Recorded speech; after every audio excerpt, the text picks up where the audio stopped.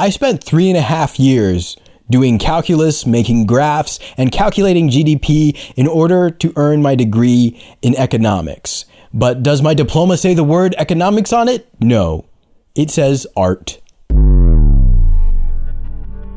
As you may have guessed from my previous video on this topic, I'm kind of cynical when it comes to higher education, and actually only more so now that I've been through the entire process. But in this video, I thought it would be interesting to explore where higher education came from. I mean, obviously, there's been higher education since Plato decided he was the smartest guy around, but what about modern American education? Where did this system come from? This piece of mumbo jumbo?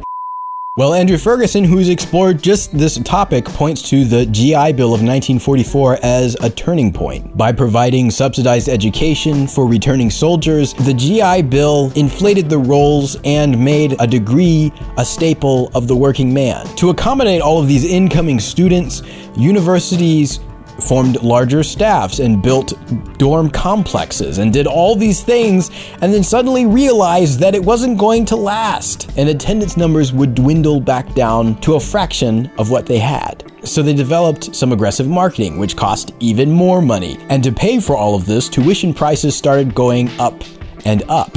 In order to help poor college graduates to go to school who don't have access to the GI funds, the government started offering subsidies to other students. But as it turns out, these increases in subsidies actually increase the cost of education. So how can they do this? Why would we ever bother? Well, the answer is that the market's demand for education is highly inelastic. Yes, that is a term from my economic studies, and no, I did not learn it at university. Basically, inelastic demand just means that buying habits are not very much affected by price changes. Since a diabetic needs insulin to survive, insulin is a highly inelastic market. They can charge just about anything they want, and it will still be bought no matter what because they need it. And the education system works in much the same way. We're all convinced that we need accreditation in order to get a good job and to be happy in life, so parents save up and students work jobs and night shifts to pay for school, and tuition prices can basically just keep going up